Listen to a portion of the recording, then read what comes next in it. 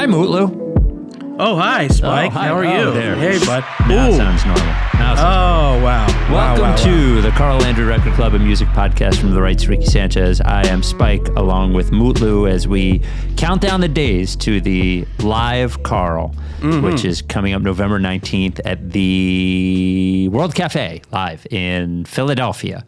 And tickets are $15. If you already got tickets for the April show, I can't even remember when it was. It was April, right? May. For the May show. It's a long time ago. It was a long For the time May ago. show, they will be good. But if you don't have tickets, please get them now. MutluSounds.com. We'll have a good time. Moot will do a little solo set. Then I'll come up, ruin the thing. We'll talk about some music. Moot will do some covers from some of the records we talk about. Moot will do some sitcom songs if I push them into it. And we'll have a great time. Oh, no, it's all about building up to the sitcom songs. The sitcom songs. See, this is going to realize something for me because occasionally at my shows, especially if it's like my own night, I'll bust out a sitcom song or two. And then I get into this conversation sometimes about, at some point I should just do a show of all entirely sitcom songs. So we're kind of going to achieve some version of that. Yeah. Certainly more than I've ever done at a regular show. The sitcom show would crush. Goodness. So we are a music appreciation pod. We talk about a couple albums every week. The goal is to turn each other on. I don't like that fucking phrase. I mean, not that there would be anything wrong with it, but the goal is, right, like back in the day when we were learning about music, we used to learn about music by other people telling us, hey, you should listen to this. Hey, you should listen to that. There were no Spotifys, no Apples, and that is the pure way to like music and give it a chance, right? Like when you used to go buy an album on a Monday night at midnight when it came out, you would give it weeks before, you gave up on it. Now, if you listen to it for a second, you don't like it, you give up. So our goal is to suggest albums to each other, suggest them to you, you suggest them to us, we listen to them, we talk about them. That's what it's about, right? It's been good so far. Man, there's so much music that I've heard. I mean, we've done 93, I think this is episode number 93. 93, closing in on 100 episodes, man. Are we, what are we doing? I mean, I know we have our show. What are we doing for the 100th episode? That's going to probably be closer to the new year. No clothes on. No. Or all hot dog suits? We could do it in a hot dog suit. I'm a bigger guy. Do they have XL hot dog suits? I'm sure. Yeah, I can get you an XL. Or maybe an suit. XXL. I don't know how the hot dog suits run. Well, I'll get you one that fits. 93 episodes. And for the first, few months, we did 3 albums an episode. So, I mean, we're probably over 200 albums we've talked about and suggested, and that's a lot of music, man. A lot of music. Most of it that I either had never listened to or had never really paid attention to. So it's been good shit, man. Really good shit. So. Absolutely. And one thing I'll say is the feedback I've gotten from people is people don't really listen to our show necessarily in a linear way. I'm sure some folks do. Yeah. But what tends to happen is when people first discover it, they'll go back through the catalog and hone in on an episode where we're discussing a record that really means a lot to them. Yeah, that they like. Yeah. Exactly. And so if you're new, if you just started listening, it'd be worthwhile to go back and sift through all those previous episodes because there's so many conversations we've had about so many records at this point. Yep. And, I think the most exciting part is when we both discover something new that we love from a listener pick. I mean, that's a big part of this whole thing. So absolutely. You can either scroll through the pods or go to carllandryrecordclub.com. There's a list. And if you want to suggest an album, so this is fueled on your album suggestions to a degree, please leave us a 5-star rating on Apple and leave it in the reviews. You just scroll down on Apple, go to the pod right now, scroll down. See where it says leave a review, leave it, give us 5 stars and leave it in there. Or if you don't use Apple, you can go to carllandryrecordclub.com. I think Spotify also has a notes feature or something. I don't know. Is that new? Because that's one thing that frustrates me is that there isn't that same engagement. Feature. Like it'd be nice if we could send people, because I know some people listen to our pod on Spotify. Or you could just go to if you go to the website, there's a contact link. You can do it right there. So anyway, we have 2 albums to talk about this week. That is Mutlu. It's Mutlu's week. Mutlu and I switch off. So he has Tribe Called Quest Low End Theory from 1991.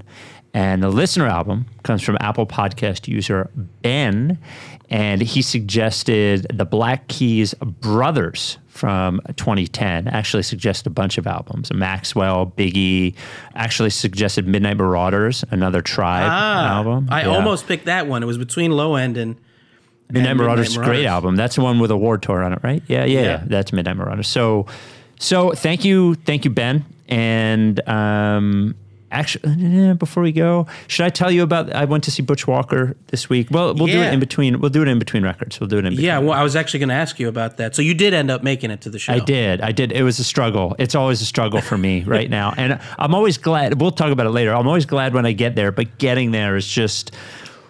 It's work, man. And that weekend, the weekend when I saw him, it was even more work because it was a busy weekend. But anyway, why don't we start with Black Keys, and then we'll do the Butch, and then we'll go to Tribe. Is that Sounds cool? good. Sounds good. My gears, they grind more each day, and I feel like they're gonna grind away. Oh.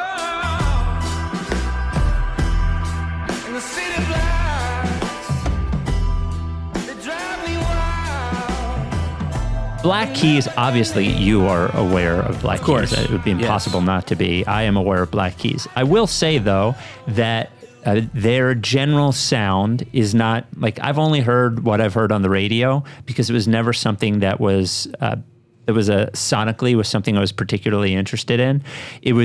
It's been neat to see how enormous they are. Like, they play arenas, absolutely huge, but has never been something that I'm particularly into. I have an aversion to things that I think, and I'm not saying this is what the Black Keys do, I'm saying this is what my perception was. My perception was like, oh, this is another classic rock ripoff band or whatever, like that they sound like classic rock. Like, and I just think to myself, I've been through that. I'm sure that every time I've heard them, I'm like, oh, this sounds fine to me. This sounds good, but it sounds like something that I already know. So I haven't listened before.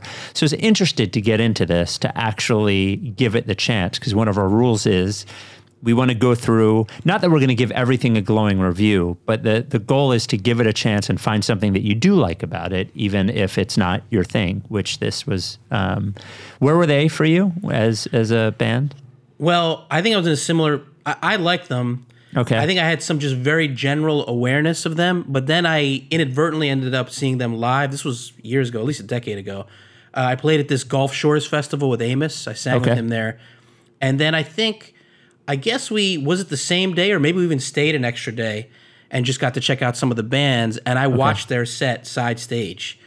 And I mean, I was blown away. They crushed it in front of thousands of people. And there are points in the show where just the two of them, other points where they'd have a bassist and a keyboard player come up. I think after I saw them, then I was like, oh, wow, okay, these guys are for real.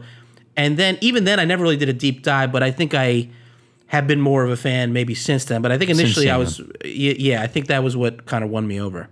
So Black Keys officially are a duo. Dan Auerbach is guitars and vocals. Patrick Carney is drums. They grew up together. They're just kids from Akron.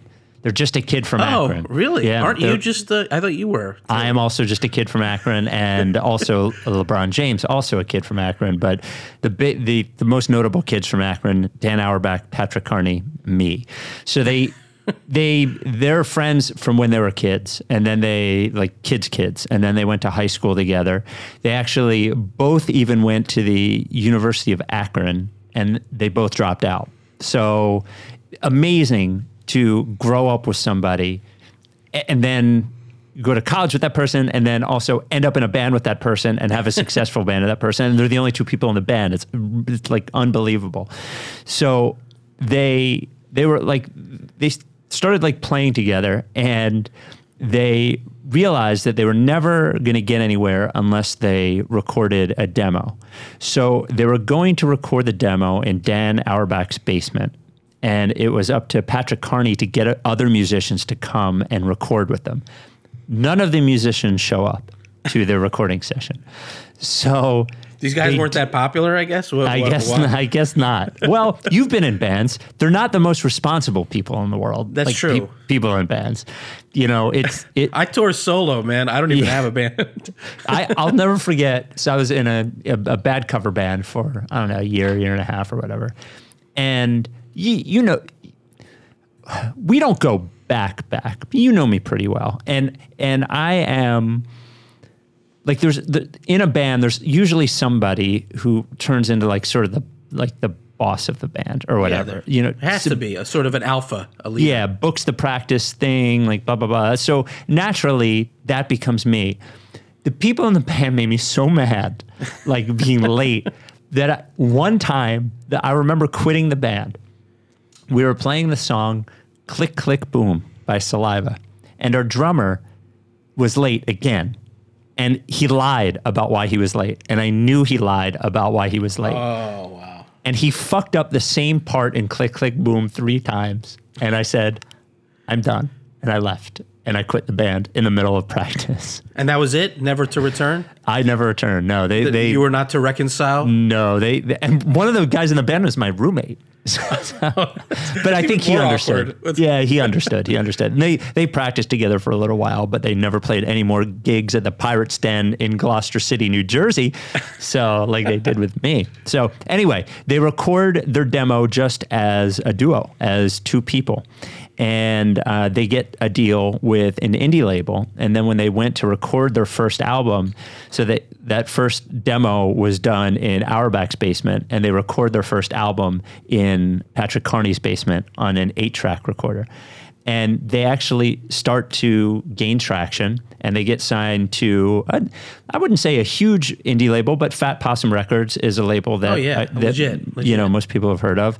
And then they record their second album for Fat Possum in Carney's basement in one day. They record the entire album in one day. And it really started to hit for them. They started to become like a critic's darling, and they got on some good tours. They toured with Sleater-Kinney. They played some bigger festivals. And they ended up doing 2 more records for Fat Possum. I think the second one was a live record, which finished out their deal. And then they signed with None Such Records, which is Warner, which is an imprint from Warner. Another very prestigious label.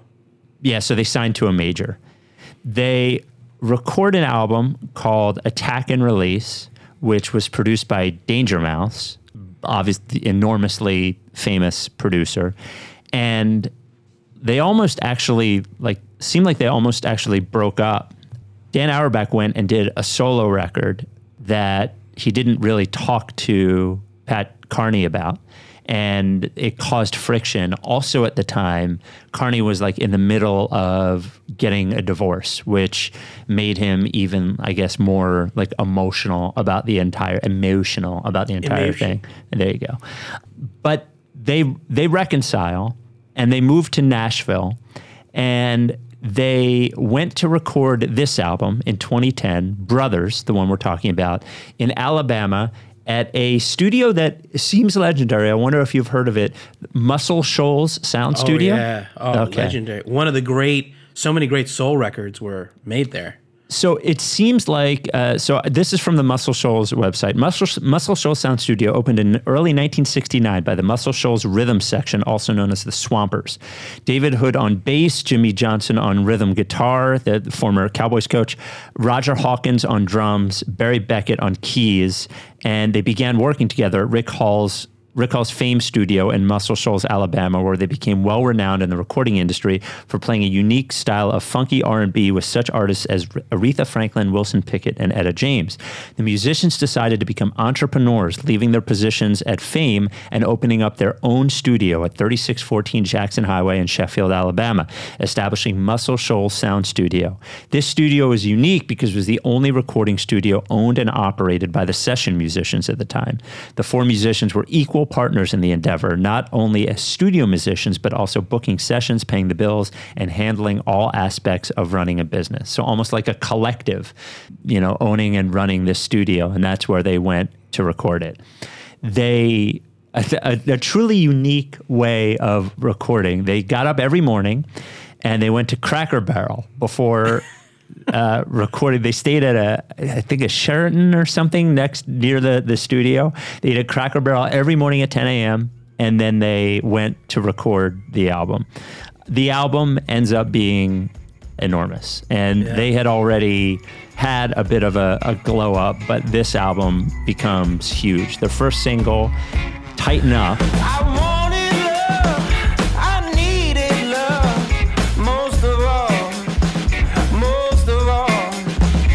Someone said true love was dead, and I'm bound to fall for you. Becomes an enormous hit at alternative radio. Even if you don't think you know it, you definitely know it. It's a song that instantly you recognize. They win an MTV Video Music Award. It ends up topping out at number 3 on Billboard, and they win 3 Grammys for the album, including Best Rock Performance. So it is certainly in the vein, the album itself, and of course Black Keys still to this day, enormous rock Yeah, band. they just wrapped up an arena tour. I think they had, it was pretty extensive. And they had Band of Horses, I think, as their support act. Oh wow, they're still around. I didn't know that. Yeah, I think they are. I mean, I don't know if they've made as many records. It's pretty much the one guy, I think, at this point. I didn't know that. But yeah, they just had finished up a huge tour. I remember seeing the schedules, like all arenas, like just huge sheds and arenas.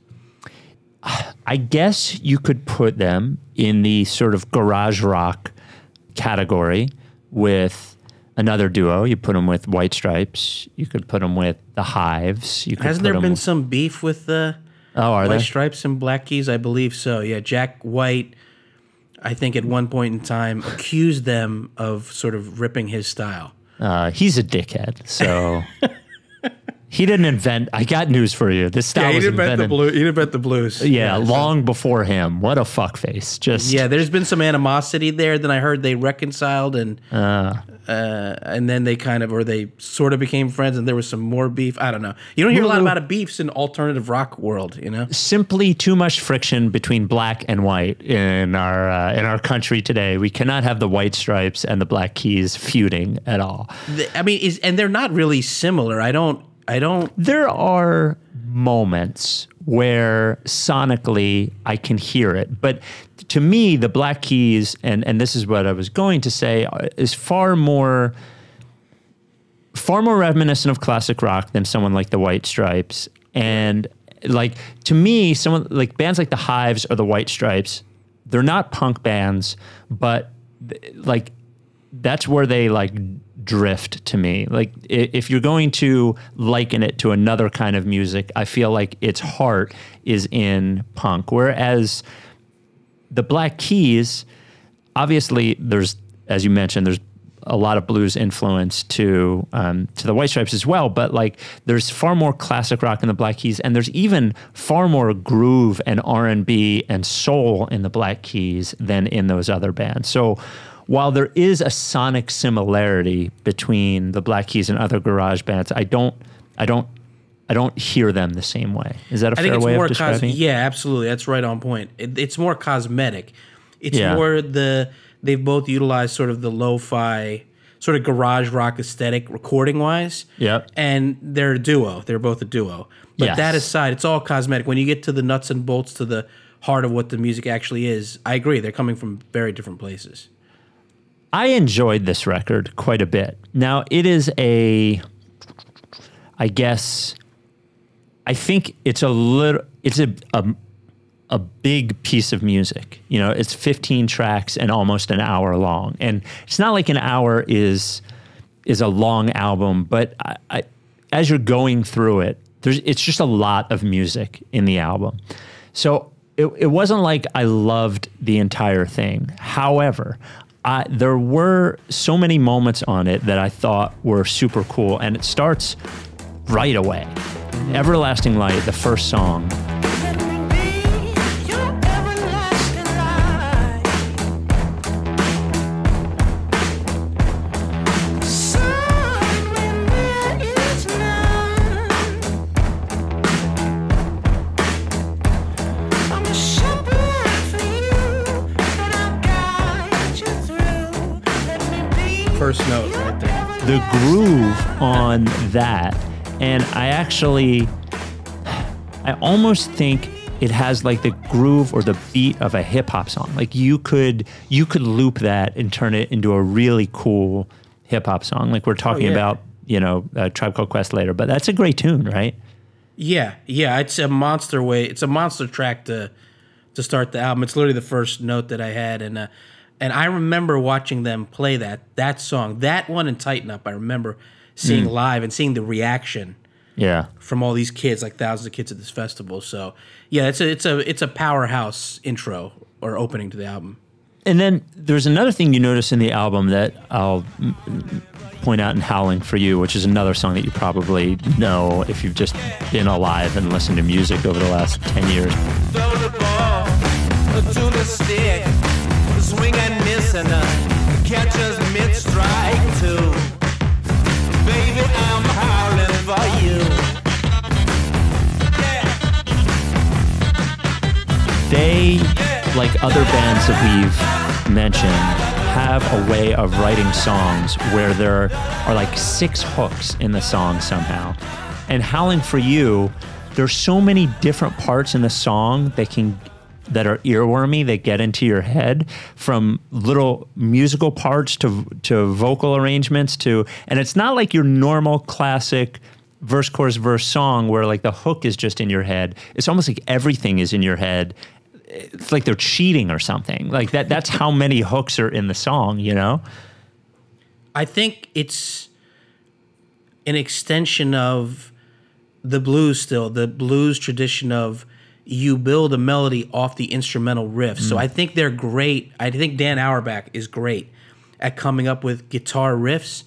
And if you notice, when you really dig in, a lot of the songs, the vocal melody is kind of an extension of the guitar riff. So if he's got, like you said, if he's got 6 different guitar riffs or musical ideas, they're all kind of hooky. I think it's just like, it's instinctive for him. But I do think it's kind of an extension of the blues. Like you'll hear like, a vocal line that kind of follows the guitar line. And that kind of, when you hear that melody in 2 different contexts, vocal and guitar, it really drives it home. There were 2 other notes for me on the album song notes. First, the song She's Long Gone. She was made to blow you away. She don't care what any man say. Well, you can watch her strut, but keep your mouth shut, or it's ruination day. And that guitar lick in there it's one point where they actually do remind me of the White Stripes. I can't even point out the song, but it's so Hendrixy, even in tone and in style, but it's also so good. Like you can just feel it from the beginning. It's just again, hooky in a different way, but really catches you. You can't escape that song without thinking about the guitar. And the last one is another song that could be a hip-hop song, the beat, Sinister Kid. Well, the crooks are out, and the streets are gray. I wouldn't have it any other way. Yeah, your mother's words, they're ringing still.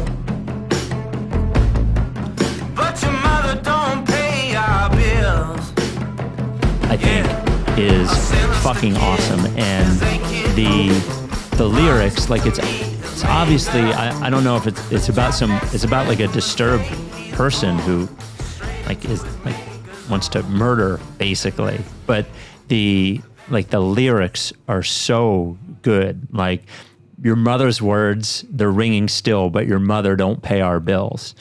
A sinister kid is a kid who runs to meet his maker, a drop-dead sprint from the day he's born right into his maker's arms. And that's me, the boy with the broken halo. That's me, the devil won't let me be. That's heavy right there. But see, that makes me think of, that's the blues too. You've heard lyrics like that in some great blues artists of the past. But yeah, that's heavy. I mean, that's the thing about them. It's not just all riffs. There's some good lyrics and songwriting in this. Yeah, that's a cool tune. I really enjoyed this. There are songs that like will stick with me. Did you enjoy your deep dive into it? Yes, I thoroughly enjoyed it, and I agree with you. If I only have one minor criticism, it's maybe just that it runs a little long. Yeah. Like if you would have edited this record down to even 12 tracks, Yeah. it would 42 minutes or 39 minutes or something like that. Yeah, and I saw they've gone in that direction now. Their last record, 10 songs, 34 minutes. So, but in a way, though, I like the sprawling nature of this, and the standout tracks are just phenomenal. You touched on a few of them, but I'll get back to Everlasting Light. One other point about that song is the way his like falsetto in that track. Now, if you were to hear that recording just with like a clean, polished sonic environment around it, it wouldn't be as compelling because it's kind of this like light falsetto that he has, and it's kind of gritty. But somehow the way it's recorded, that kind of lo-fi fuzz that they have on the whole track, it just makes that vocal pop in a different kind of way. And that's what I think they're studio masterminds. I know Dan Auerbach is because he produces a lot of other artists, and I know he has his own studio in Nashville.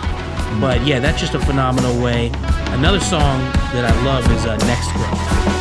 Well, the look of the cake, it ain't always the taste. My ex-girl, she had such a beautiful face. I wanted love, but not for myself, but for the girl, so she could love herself. Oh, my next girl. Oh, yes. Great tune. That was stuck in my head, actually, the last few days. That's another example of what I was talking about, where his lead vocal directly mirrors the guitar line. Yep. He's basically singing along with the guitar line, but he added a lyric and a kind of a vocal pocket to it. And those are some of my favorite moments when it's almost like the riffs, you can hear how the riffs were the genesis of the song. And then, of course, Tighten Up, that just sounds like a hit, right? Yeah. That has that hit quality. Some songs just have that thing. Yeah, and not just because it was a hit, it sounds like a hit. It does. I was a music radio programmer for a while, and so the way that it used to work, it probably doesn't work this way anymore, is like the record label rep would come to your office and play you a song and try to talk you into playing it or whatever. And you wait for those moments where you hit it, where they play it, and you're like, oh fuck, can I play it right now? Like, can you just give it to me so we can put it on right now? And those are the I remember a lot of those. And this one, like, I can imagine the first time you hear it, you're like, fuck, like this is going to be enormous, you know? It's talk about an earworm. Just that first, I guess it's a synth. It almost sounds like a whistle. So whatever that sound is, it's an odd sound. It stays with you. And then the biggest hook in the song is also an instrumental in the chorus sections. I mean, they write these monster instrumental hooks. Sometimes I think if you were to peel that away, I mean, I dig his singing. It's soulful. He's got that bluesy kind of rasp to his voice, but I think it's really the instrumental hooks that put this band over the top and put these songs over the top. And then there are a few moments where they kind of break away from the blues, core blues sound a little bit. They were kind of back to back, The Only One and Too Afraid to Love You. Yeah. Those kind of almost go into more of this like psychedelic kind of direction. And it for a brief bit, they untether themselves from the core blues sound. But what I like is, in a sense, what I like about them is they never go too far from it. It made me think about when you brought in the Cinderella record. And it's like with any rock music, now these guys are rooted in the blues. But even those hard rock metal groups, those hair bands, if I hear the blues and what's happening, and you hear that in Cinderella, I'm all in. If I can always hear the blues as the underpinning of the music, I'm all in. There's our Cinderella reference for the pod. It comes up a lot, doesn't it? Yeah, it does. It does. Yeah. Pat's Chili Dogs. I'll just there Pat's it is. Chili Dogs. Yeah, it's an amazing commercial. I would just if you get a second for those listening, go to YouTube and just look up Cinderella Pat's Chili Dogs. It's a minute and a half well spent, trust me. Yeah, Cinderella hair band it comes from Delaware County, but a great band. But definitely go look up that Pat's Chili Dogs commercial. It's an amazing commercial. Yeah. This was a cool record. I again, sonically not right down the middle for me, but would definitely like, I'm at the place now with them where like if a new album dropped and it popped up on my phone, I'd be like, oh, I'll check this out. Like I'll definitely be interested, and I wouldn't have been interested before. Like that's the big difference for me. Yeah, I'm glad I finally took some real time with one of their albums, because this is a great listen, and it's soulful. You know, you said that's kind of the big difference with Jack White and Dan Auerbach and the Black Keys, is like there's a heavier R&B soul root to this music, and this is a great listen, and the best tracks are just so undeniable. I mean, they all sound like hits. Like said, there's 3-4 songs that feel like hits when the moment you hear them. I hate dancing, but there are many songs on this that you could feel yourself easily dancing to, and like being a song on a dance floor, whereas other bands in this quote unquote genre, I don't think you would find the same thing. The other bands in the genre, almost I would probably mosh before I would dance, right? But not with this band. Really cool record. Before we get to A Tribe Called Quest, I did go see my favorite artist is Butch Walker, a famous record producer, but also a prolific solo artist. And I've seen him, I don't know, 10 or 15 times. My brother, he usually does a pancreatic cancer benefit show. His dad died of pancreatic cancer in Topanga Canyon in California, like this little amphitheater just sort of like carved into the woods. But I've seen him a bunch of times, but it's been years, obviously. He hasn't toured since. He's done like pop-up shows here and there, done a couple festivals, but this is his first proper tour supporting his new album, Butch Walker is Glenn, which is a piano rock album, sort of like almost like you listen to it. A coworker, my friend Tom, was saying, man, I just put it on. He had never listened to it before. I put it on Saturday with my family, and it was just such like an easy listen. It's a very familiar sounding record. Like it is an obvious nod to the Billy Joels and Elton Johns. The Elton John element is just undeniable in it. And in the best way. It's a great example of emulation, not imitation. Because you don't lose the Butch Walker personality in it, you know? No, absolutely. And his voice and his songwriting are all excellent. And he has never been one to shy away from nods to the things that influence him. And like overt nods. And they're not rip-offs because he's doing them on purpose. Like it's part of what he's doing. He's playing tribute to it. So he's doing a tour. I saw him he played 2 nights at the Bowery Ballroom in New York, which I actually went right before COVID. The last time I was at the Bowery, I saw Noah Cyrus with our friend Jason Lipschutz just days before the COVID shutdown happened. So the challenge for me with going to a concert, especially in New York City, is that I live in New Jersey, and it's not far. Like with no traffic, it's a half an hour. I would say on a normal weekend, it's about an hour. But the show was a Sunday night in New York, and I live in Jersey, and we were down in Philly for a wedding on Saturday, and I had a charity 5K thing on Saturday morning. So I was up, I think 5:30 on Saturday morning, did the 5K, went to the wedding, drove back to Jersey, did a Ricky Sanchez, and then I was going to have to go into the city. So I know if you're young, this is like not a big deal to you, and then by the way, Monday morning, have to get up at 4:30 or whatever to go to work. But I just kept telling myself, if there's a much bigger chance I will regret not going than going. Like if I don't go, I will regret it. If I go, there's almost no chance I'll regret it. I'll be tired. That is the worst case scenario. So I did one thing to aid myself, is that there was a hotel near my work for $140. And I was like, if this is what's going to get me to the concert, I'll get the hotel so I can just wake up near work and I don't be have right there. Yeah. I don't have to drive back at 10 o'clock and then drive. So I did it. The show was awesome. So glad that I went. The new songs translate incredibly well live. He did a thing in the middle where, like, if you went to the merch table, there was a little piece of paper where you could write down a request and donate to the Butch Walker Foundation. So in the middle of the show, like, he's performing in front of this neon sign that says no requests. And in the middle of the show, the band leaves. He picks up an acoustic guitar. The no flashes out, and it just says request. And he goes into the and starts pulling them out. And it's kind of fun whether he's doing it for real or not, because he has an iPad up there with the lyrics to all of the songs, because he's got a lot of songs, and most of what people request is the old shit. It was a lot of fun. I just thought I thought the entire show was great, and I was incredibly glad that that I ended up going. Yeah, and it seems like it was a long time coming. Yeah. We've been talking about Butch Walker, I think, from the very beginning. Yeah. And at the time we started the pod, it had I remember you saying it had been a few years at that point. Yeah. Since he had really been out playing. So it seems like I was looking at the schedule. A lot of these shows are sold out that he's doing. Yeah. He's got if you go to Butch Walker shows, every time you go to the show, it feels like you recognize 78% of the audience. That it's like, he's got the diehards. And the opener, I want to give a shout to the opener, because the opener actually plays guitar, ended up playing guitar and keys in his band.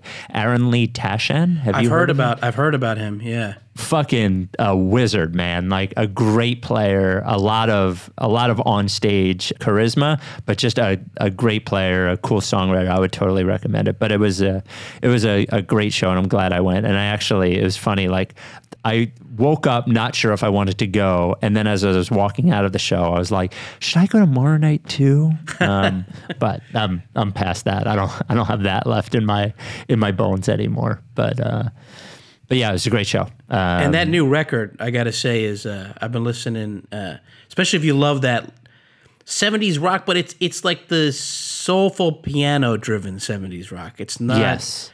You say 70s rock, that can mean a lot of things. Mm-hmm. The touchstone is Elton John, even more than Billy Joel. It's Elton John. I just hear that. And that one song, that ballad towards the end, Don't Let It Weigh Heavy on Your Heart. Oh, man. Yes. Yeah. That is a powerful song. Beautiful ballad. Incredible tune. And yeah, I would recommend going to see Butch. The coolest thing about him is that every record has his songwriting chops on it, but every record is different. Like he like you can tell he's listening to different music every time. Like he produced a Brian Fallon record from Gaslight, and he did an album right after that you could tell he was producing Brian Fallon. And like he's just, every record's different. If I was to recommend two, it would be The Spade, which is my favorite album, I think is his best one, and then Afraid of Ghosts, and very different. One's very rock and roll, The Spade, and the other one's very like sort of quiet and sad, which is Afraid of Ghosts. But great artist, an all-time favorite of mine. So. Yeah, and we did letters early on. I was aware of Butch Walker. I don't think if you follow pop music, you can't be unaware of Butch Walker just because of his production work. Yeah. But that was the first time I'd really gone into one of his records. I think that his like second. That's one of his early ones, right? The one Letters. Yeah.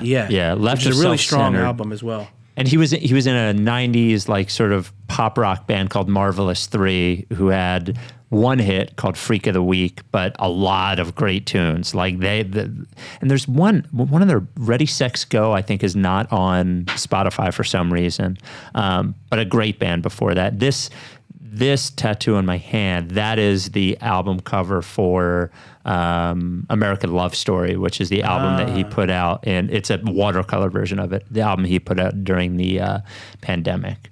But great record, great artist. Go see him. Speaking of great artists, legendary artists, this made me think that we should get... Didn't Michael Rappaport do a Tribe Called Quest documentary? Yes, he did. Yes, he did. We could get Michael Rappaport on the pod. Are you kidding me? No, we could. Why haven't we done it already? I was thinking about it this morning, honestly, when I was listening to the album again. I was like, we should get Rappaport on the pod. We could definitely get Rappaport on the pod. He would come on for sure. I mean, that's that would be amazing. And he's so intense. He loves podcasting, first off. I know that. Yes. Fucking loves it. Loves it. And a brilliant podcaster. Even if you don't like him, he understands the medium just about as well as anybody on earth. A brilliant podcaster. He's also one of the all-time great social media ranters. I mean, his rants are epic. Epic. And hey, by the way, the guy has had a phenomenal acting career. He's worked with everyone. Yes, especially going back to the days. Yeah, like Leonardo DiCaprio, Robert De Niro. He's worked with seemingly every great actor and director he's worked with, especially in the early part of his career. Ice Cube. He worked with Ice Cube. Yeah. And he was doing that Big 3 thing too, I think. He was like kind of the sideline reporter. Yep. Oh, man. So all right. So Tribe Called Quest, Low End Theory. Baby's Babylon, they're looking for excuses. Game for the buzzer who kicked it to the mooses. Lame as a brain, could be golly G. If you see a shrink, he'll charge you a fee. If you see me, you see the fee is nothing. We will feeble patience, all backs, no frontin'. What is a party if it doesn't really rock? What is a poet, all balls, no cock? What is a war if it doesn't have a general? What's Channel 9 if it doesn't have Arsenio? What is so this is a record I imagine you knew and spent time with. Yeah, I have not listened to it in at least a decade, maybe more. Wow. Yeah, so it was good to go back to. There's so much music. I feel like I actually went back to Metallica and Justice for All for some reason about a month ago, and I was like, fuck, I forgot how awesome this was. Yeah. And that's one of an album that I love, and I just had, we did it for this. We did it for the pod, right? I hadn't listened to it in like so long. So I hadn't listened to Low End Theory in a very long time. So it was good to dive back in. Yeah, I'm amazed this is the first, it took us this long to get to a Tribe record, because I would say for me, Tribe Called Quest is one of my favorite groups of all time. Not just hip-hop, any genre. A band that I just, when I go back to the time when I can recall really getting interested in music, or music having a more of a presence in my life, I think about this group and this album. And even just, I think it was a perfect inflection point for me. I guess this came out when I was like in junior high, or not in junior high. Yeah, I guess junior high, maybe 6th grade, 7th grade. And I was interested in jazz from the very beginning. And I kind of discovered hip hop and jazz at the same time. So this was like the perfect combination for me when I got introduced to this record. It covered so many bases that I found interesting musically. Unquestionably one of the greatest, most influential groups of all time. I think they were innovative lyrically and in their vocal approach.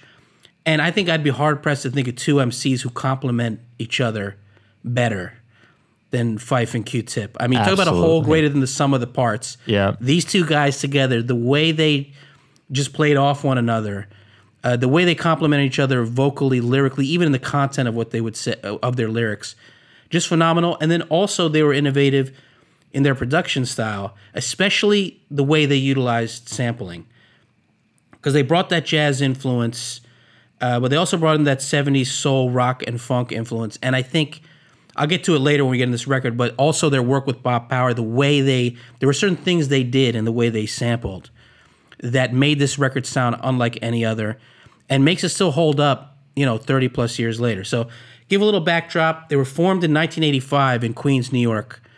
Q-Tip on vocals and production, Phife Dawg on vocals, Ali Shaheed Muhammad on turntables and co-production, and early on for a time, Jarobi White. Jarobi White was there for the first record and had kind of left by the time they did Low End Theory. He came back around at a few different points, but for most of their run, especially as recording artists, it was really Q-Tip, Phife Dawg, and Ali Shaheed Muhammad. Now, Q-Tip and Phife were childhood friends. They grew up in the St. Albans neighborhood of Queens, New York. Initially, Q-Tip performed as MC Lovechild. I did not know that. And mind you, this is like while these guys are in high school or just out of high. Yeah, They were young. They started young. They initially formed a rapper DJ duo with he and Ali Shaheed Muhammad. And at a point in time, Phife kind of joined up part-time. Then he and Jarobi White joined full-time, so they became a quartet. Started making some demos. For a time, they went by Crush Connection. Then they went by Quest. And then eventually, the Jungle Brothers, another great hip-hop group from that era, eventually came up with the name A Tribe Called Quest. By the way, Crush Connection, definitely like late 80s, early 90s hip-hop group Yeah. name. I mean, it's perfect. And actually, if they had just stayed Crush Connection, it would have worked. I think it could have worked. Yeah, absolutely. Crush Connection would be great. Yeah. But Jungle Brothers were an important group in that time. Q-Tip actually made his first few, official appearances guesting on their records. And that was the era of the Native Tongues Collective. De La Soul, Tribe Called Quest, Jungle Brothers, Queen Latifah, Moni Love. Those artists were all I guess Rebel is a fan of the Tribe? This motherfucker, man. Is he all right? He just never gets tired of this. Well, I like that he's a fan of Low End Theory. Anyway, sorry. What a fucking lunatic, man. That was like a rapid fire bark. He normally does. Yeah, he's. You know he does that when somebody's walking by our house on the fucking sidewalk. Like he just kind of hyping him up. Just kind of hyping him up as I they just go have by. no idea what his fucking deal is. I mean, I'm glad, at 8 years old, he's still just fucking chugging away at barking like a fucking lunatic at nothing. But anyway, continue. Sorry. Well, I'm glad he's a fan of Low End Theory because I like that he will loves wait for certain records that we're discussing, and that's it'll just go completely crazy. Yeah. But that Native Tongues collective, all of those bands, De La Soul, Jungle Brothers, Tribe, Queen Latifah, they were all innovative, I think, vocally and lyrically and what they did musically. And there was just this positive message in the music that I think was really inspiring. And then kind of during that time, 88, 89, 90, 91, kind of that golden era of hip hop. Now in 89, Tribe Called Quest signed a demo deal with Geffen. Geffen ultimately passed, which I'm sure they came to regret. But that demo generated a great deal of label interest, and they ultimately signed with Jive Records. Debut record, People's Instinctive Travels and Paths of Rhythm, was released in spring 1990. Is that a record that you spent much time with, that first one? No. The only two Tribe albums I've ever listened to are Low End Theory and Midnight Marauders. Yeah, those are the two undeniable masterpieces. Yeah. The first record, People's Instinctive Travels and Paths of Rhythm, is a good one. It received critical acclaim. It was the first album to achieve the coveted 5 mics rating from the Source magazine. It didn't reach the creative heights musically or lyrically of Low End Theory or Midnight Marauders, but it set them off on that trajectory. You had some of the core elements, jazz, soul, and rock samples, the positive message, the sort of storytelling style that they brought to it. The one thing on that record that I think made it pale somewhat in comparison to Low End Theory and the Midnight Marauders was Phife didn't have as much of a presence on that album. And I think Phife is such a good balance to Q-Tip. So good. Just such a great combination. I think they were always at their best when Phife was at his best. Mm-hmm. And that's what happened with Low End Theory. He took a bigger role vocally in the group, and that's when when they really came into their own. Now, Low End Theory drops in on September 24th, 1991. I mean, landmark album. I think people who love hip-hop, people who just love music in general would say this was a landmark album that I think moved the needle in many, many ways because you had this sound that was hip-hop, it was bringing jazz into it, it was sparse, it was minimalist, but it had a commercial appeal. Mm-hmm. Every one of their records went gold and platinum. They weren't an underground group, but they had that underground sensibility, and they really just pushed the envelope. That record went gold. This Low End Theory went gold in 92, and we'll circle back to this more in depth in a second, but just to give a brief overview, Midnight Marauders released in November 9, 1993, another masterpiece. Some people would say that is their best album, and I think you could certainly make that argument. You could argue that for sure. Yeah. Yeah, it's an incredible album. I think they built even further upon the interplay between Q-Tip and Phife. They still had the jazz underpinning, but there was a little more of a soul and funk influence in the production and the sampling.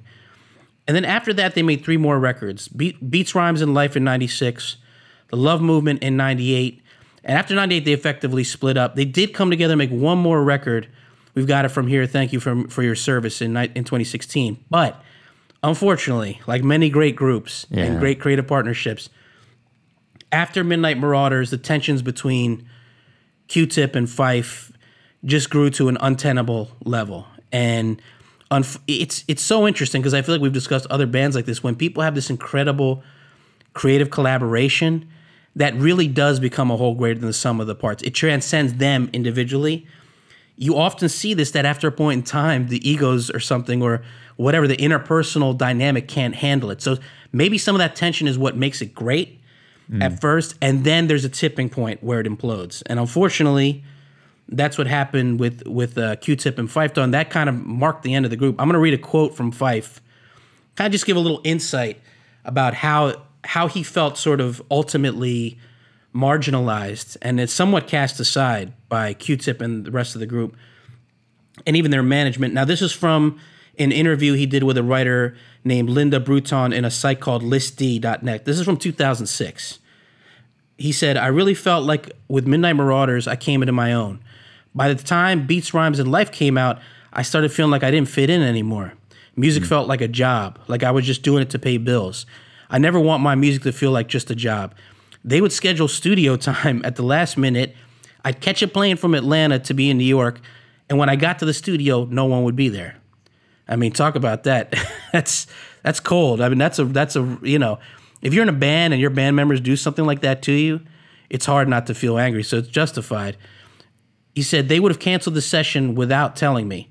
Seemed like the management was concerned with other folks, not me, but I never lost my confidence. So now in the Rappaport documentary, you know, Beats, Rhymes, and Life, The Travels of a Tribe Called Quest, which came out in 2011, he documents some of those tensions. Now that you've watched the documentary, I imagine. No, I've never watched it. Oh, really? Okay, it's good. I know there was some controversy or some conflict between him and Q-Tip about it. Like Q-Tip wasn't. Yeah, I remember that when it came out. Yeah, he wasn't really happy about it. It's an interesting documentary because it does document their working relationship. You get some of their history, but it goes heavy on the conflict between the two of them. But towards the end, you sort of do see them starting to reconcile, which is ultimately what happened. So it's a well-made documentary, but I know there was some ill feelings about it afterwards. But it sort of documented this thing that I'm talking about where you see it in the documentary that, you know, in a sense, Fife sort of felt marginalized. And at that time, especially in the late 80s, early 90s, around the time they split up, they were even taking shots at each other in some of their solo records, you know, whether they were veiled or not. Seemed like there was some real animosity there. But ultimately, in the late 2000s and the early 2010s, they did begin to reconcile. They started touring again, and they did work on one final album. Now, sadly, Fife passed in March of 2016. He battled diabetes for most of his adult life. He was only 45, which is heartbreaking because I feel like a guy like him still had so much left in him, but it was really sad. And you see him struggling with that some in the Rappaport documentary as well. But luckily, before you know, Fife passed, they had started working on this album. They kind of did it quietly, and it was actually ultimately released a matter of months after he passed. But it was just cool that in the end, they did start touring together, they reconciled, and they did make that one last record. And as far as the other records, I will say, hands down, their two best albums are this one, Low End Theory, and Midnight Marauders. But if you like Tribe, it's worth going and checking out the other 4 albums. You can find things that you like in every single one of those records because I think they were a band that, even if they weren't at their best, there was always some magic. There was some magic in that collaboration. And I think Ali Shaheed Muhammad behind the scenes was part of that as well. They were just this great nucleus of creativity. Now, getting into this record, give us some of the highlights. Check the Rhyme. Back in the days on the boulevard, I lended. We used to kick routines and the presence was fitting. It was I, the abstract. And me, the 5-footer. I kicks the mad style, so step off the Frankfurter. Yo, Fife, you remember that routine? That we used to make spiffy like Mr. Clean? A tidbit, a smidgen. I don't get the message, so you got to run the pigeon. Yo, boy, Fife. Is one of the highlights, I would say. That's the first song that kind of introduced me to Tribe. And this is like Tribe at their absolute best. You get these vocal trade-offs between Tip and Fife, and they have this kind of smooth, laid-back swagger that only they can do in this very special way. You get that on this track. There's a horn sample on the chorus, but other than that, like as it is on most of the record, the production is sparse. You know, it's mainly drums and bass, and there's a few sounds, but they leave a lot of space just for the vocals to carry the thing. Yeah, it sounds. I'm not saying it's dated. There's some things that sound like the time.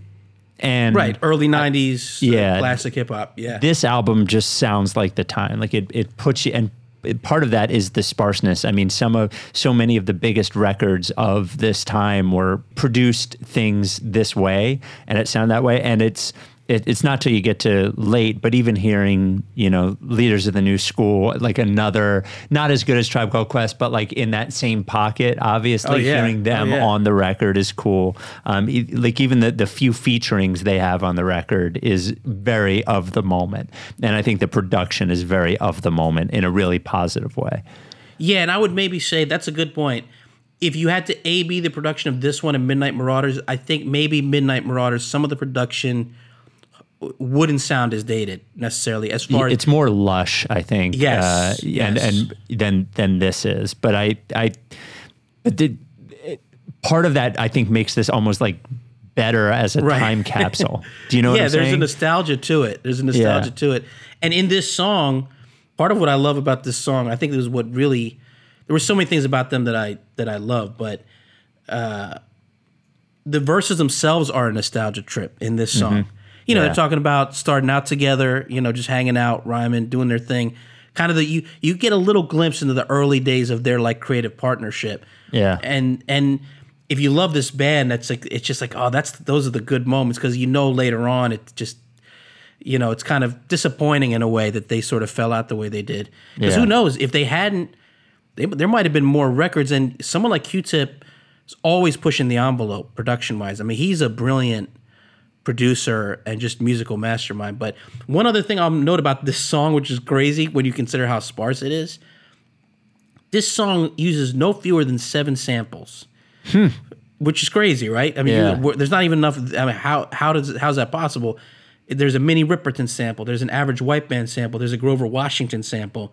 There's a Dalton Dubari sample. There's a Biz Markie sample, Brother Jack McDuff sample, and a Lafayette Afro Rock Band sample. Now, and I got all this from, I've talked up this site before, but if you want the treasure trove of who sampled what, like which song you have was used, mentioned this. Yeah. whosampled.com, it's insane. You look at any song, it will break down for you all the samples within it, and conversely, it'll take each song and let you know where it was sampled. Because especially some of the classic soul records, they've been sampled like 100 times. Yeah. You know, so it's interesting, but I think it's a testament to their creativity that they just took these little bits and pieces of these tracks and made something totally fresh. Another standout is Jazz we've got. Stern, firm, and young with a laid-back tongue. The aim is to succeed and achieve at 21. Just like Ringling Brothers, our days in astound. Captivate the mass cause the prose is profound. Do it for the strong, we do it for the meek. Booming in your Jeep, or your Honda, or your Beamer, or your Legend, or your Benz. The rave of the town to your foes and your friends. So push it. That was the song that I think really connected with me, because again, they went heavy on the jazz sound on this one. Really puts the jazz influence to the forefront. Again, great swagger and smoothness on the verses. This is like a classic Tribe beat. You get the horn sample in between the verses, and then the core track is really just a drum groove and organ pad. And the organ pad is a sample from Jimmy McGriff, who's a legendary jazz organist from Philadelphia. If you're a fan of that sort of jazz organ style, he's definitely worth checking out. I'll say one other thing, because we talked about this with Guru and Jazzmatazz, and with Madlib as well. I love how artists like this, who have a broader reach commercially, have been able to introduce younger audiences, or at least at that time, younger audiences, to jazz musicians that these artists, these audiences probably otherwise wouldn't catch on to or listen to.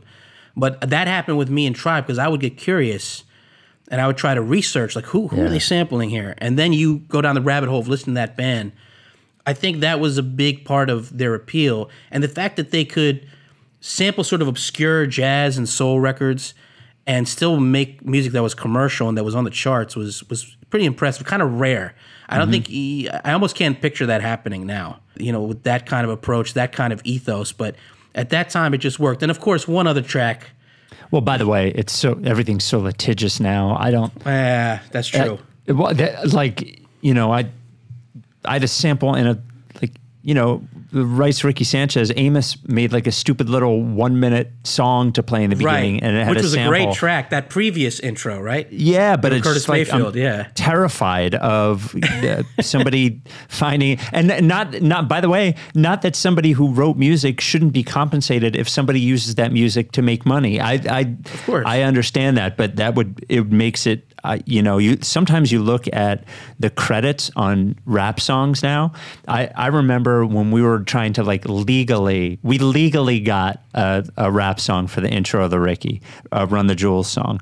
And we agreed what we were going to pay. And then all of a sudden I started getting letters from different people that we also owed, because there were so many people who get Co-writers credit. on the track, yeah. Correct. Yeah. Just because there was a sample in there. But anyway, continue. I'm sorry. I don't want to talk about to your law. point there, you'll look at modern pop records, hip hop, R&B records, and there'll be like 10 co-writers on it. Yes. Yeah. So everyone, so if even half of those people, aren't covered right away, everyone's publishing company, if it gets traction, is eventually going to pursue it. So I think this was around the time.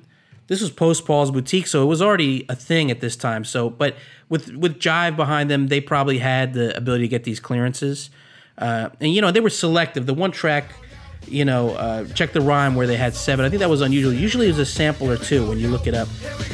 Scenario. That's one other track I got to mention. Ayo, Bo knows this, and Bo knows that, but Bo don't know jack, cause Bo can't rap. Well, what do you know? The D-Dog is first up to back. No batteries included and no strings attached. No holds barred. No time for move faking. Got to get to loose so I can bring home the bacon. Brothers front, they say the drop can't flow, but we've been known to do the impossible like Broadway Joe. So Last track on the album. This one uses a Jimi Hendrix sample and a Brother Jack McDuff sample. And once again, just sparse driving groove. It's basically a drum beat and a bass line. Yeah. And a little bit of an organ sample here and there. But every verse is memorable.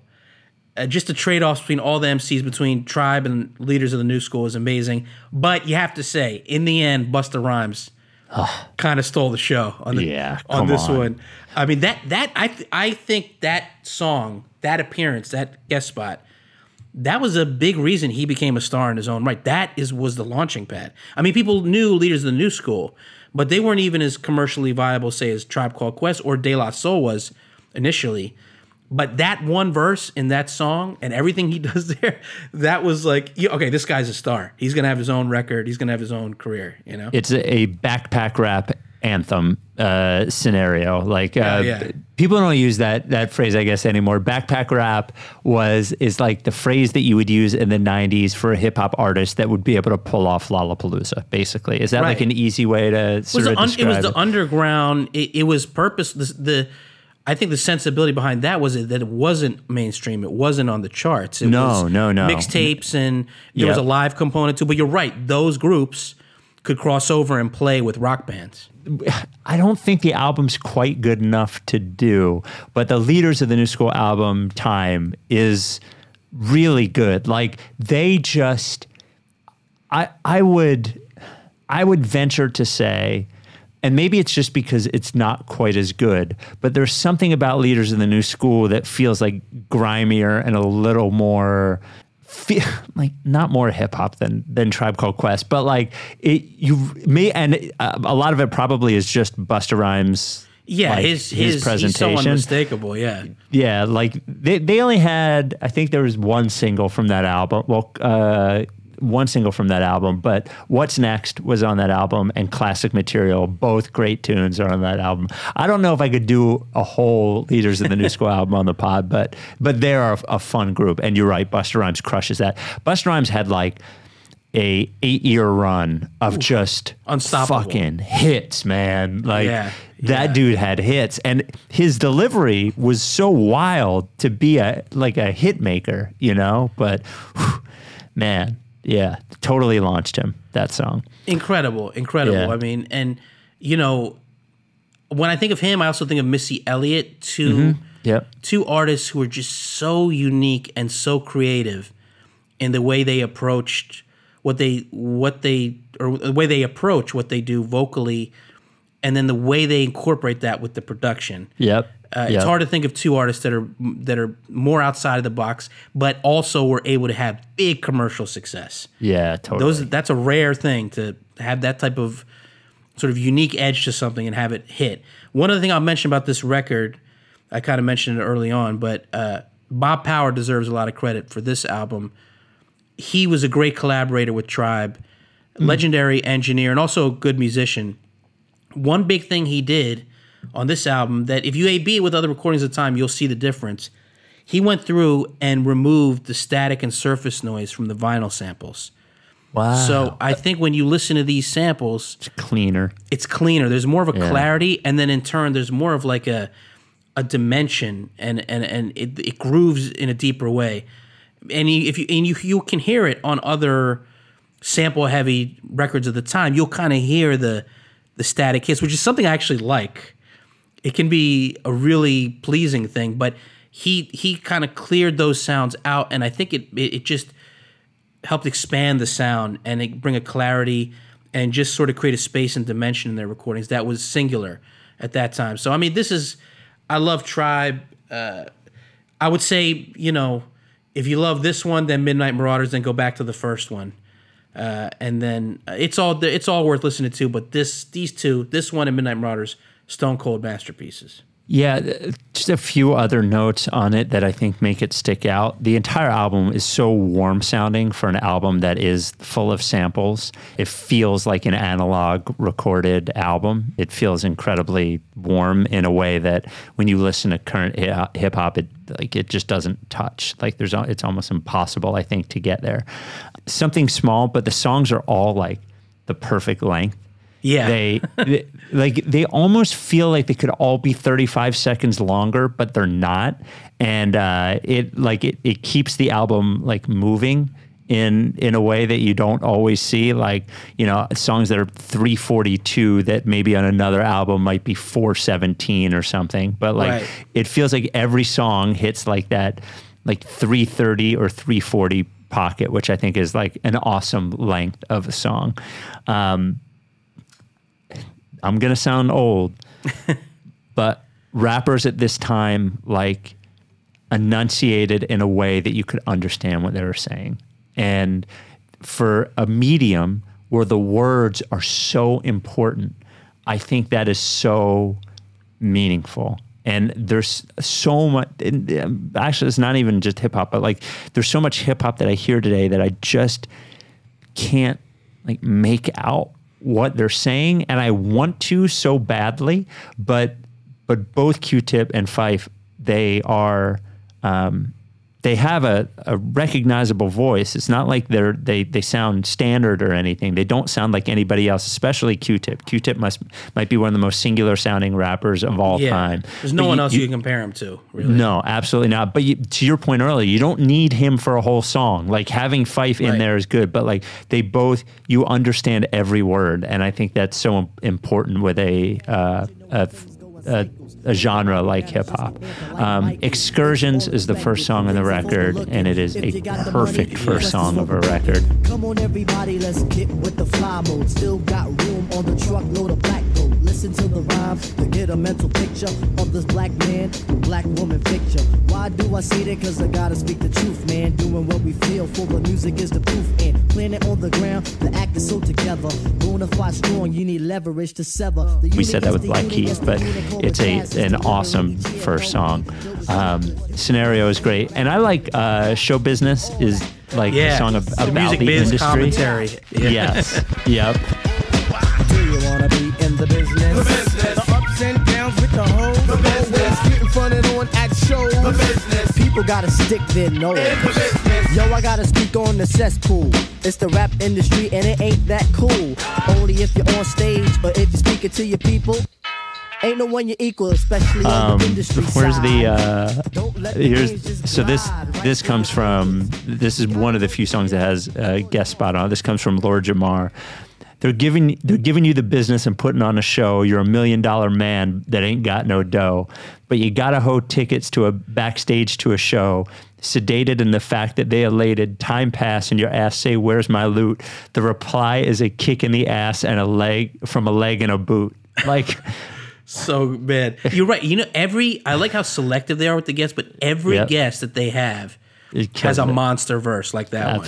Absolutely. Yeah. It's a great couple of posse cuts on this, and they're both great. Great album to go back to. I truly hadn't listened to it in a long time. Really awesome. Really it's awesome. A deep sense of nostalgia. I remember having the cassette for this, and just that cassette was so important to me. Back then, you called it a tape. A tape, right? Yeah, I had the tape. Yeah, I wore that tape out. And some music. We talk about this. It just connects you to your memories or a certain feeling of a certain time. And this takes me back to, I don't know, being 12, 13 years old, and this was just a revelation. This album, this band. So yeah, it was really cool to revisit. And yeah, I had, just like you had with the Metallica record, I hadn't listened to this in a while. And I was like, man, I still love this album. It just resonates in a deep way. And maybe at some point we should do Midnight Marauders too, somewhere down the road, because that to me is probably musically, lyrically speaking, their peak. You know, even if I have more of a sentimental connection to this one, but that is just a stone cold master. But yeah, amazing band. Amazing band. Good choice. Good choice. Again, if you want to suggest an album, Apple Podcast Reviews or CarlAndrewRecordClub.com. And once again, we'll see you for the live Carl November 19th at World Cafe. For tickets, go to mootlusounds.com. Or the link is also in, you don't have to go anywhere. The link is in the description of this pod. So we'll talk to you next time. That's it. Stay free, my goose. Just going to let the dog bark us out of this. Fucking asshole.